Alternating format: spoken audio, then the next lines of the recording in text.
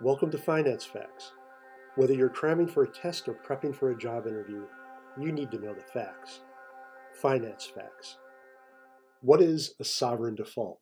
Wow, now sovereign default is a phrase you need to know about, but you certainly don't want to experience. So let's talk about it and you'll see why it's something to be avoided. A default is when a borrower misses one or more payments of interest or perhaps principal at maturity.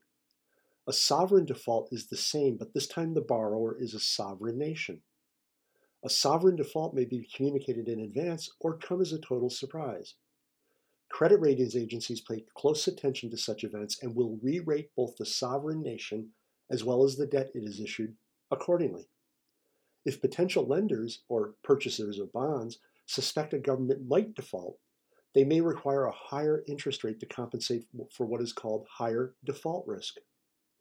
If a government relies upon short-term rather than long-term finance, it may be vulnerable to what is called a sovereign debt crisis, especially if borrowing rates surge due to fears a default is possible.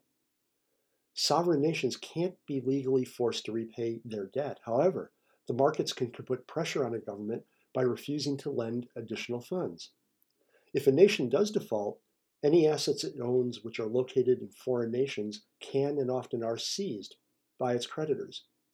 Because of this, nations rarely default on the entire value of their debt. Instead, they may enter into negotiations with bondholders to agree a delay in payments or a reduction of their debt.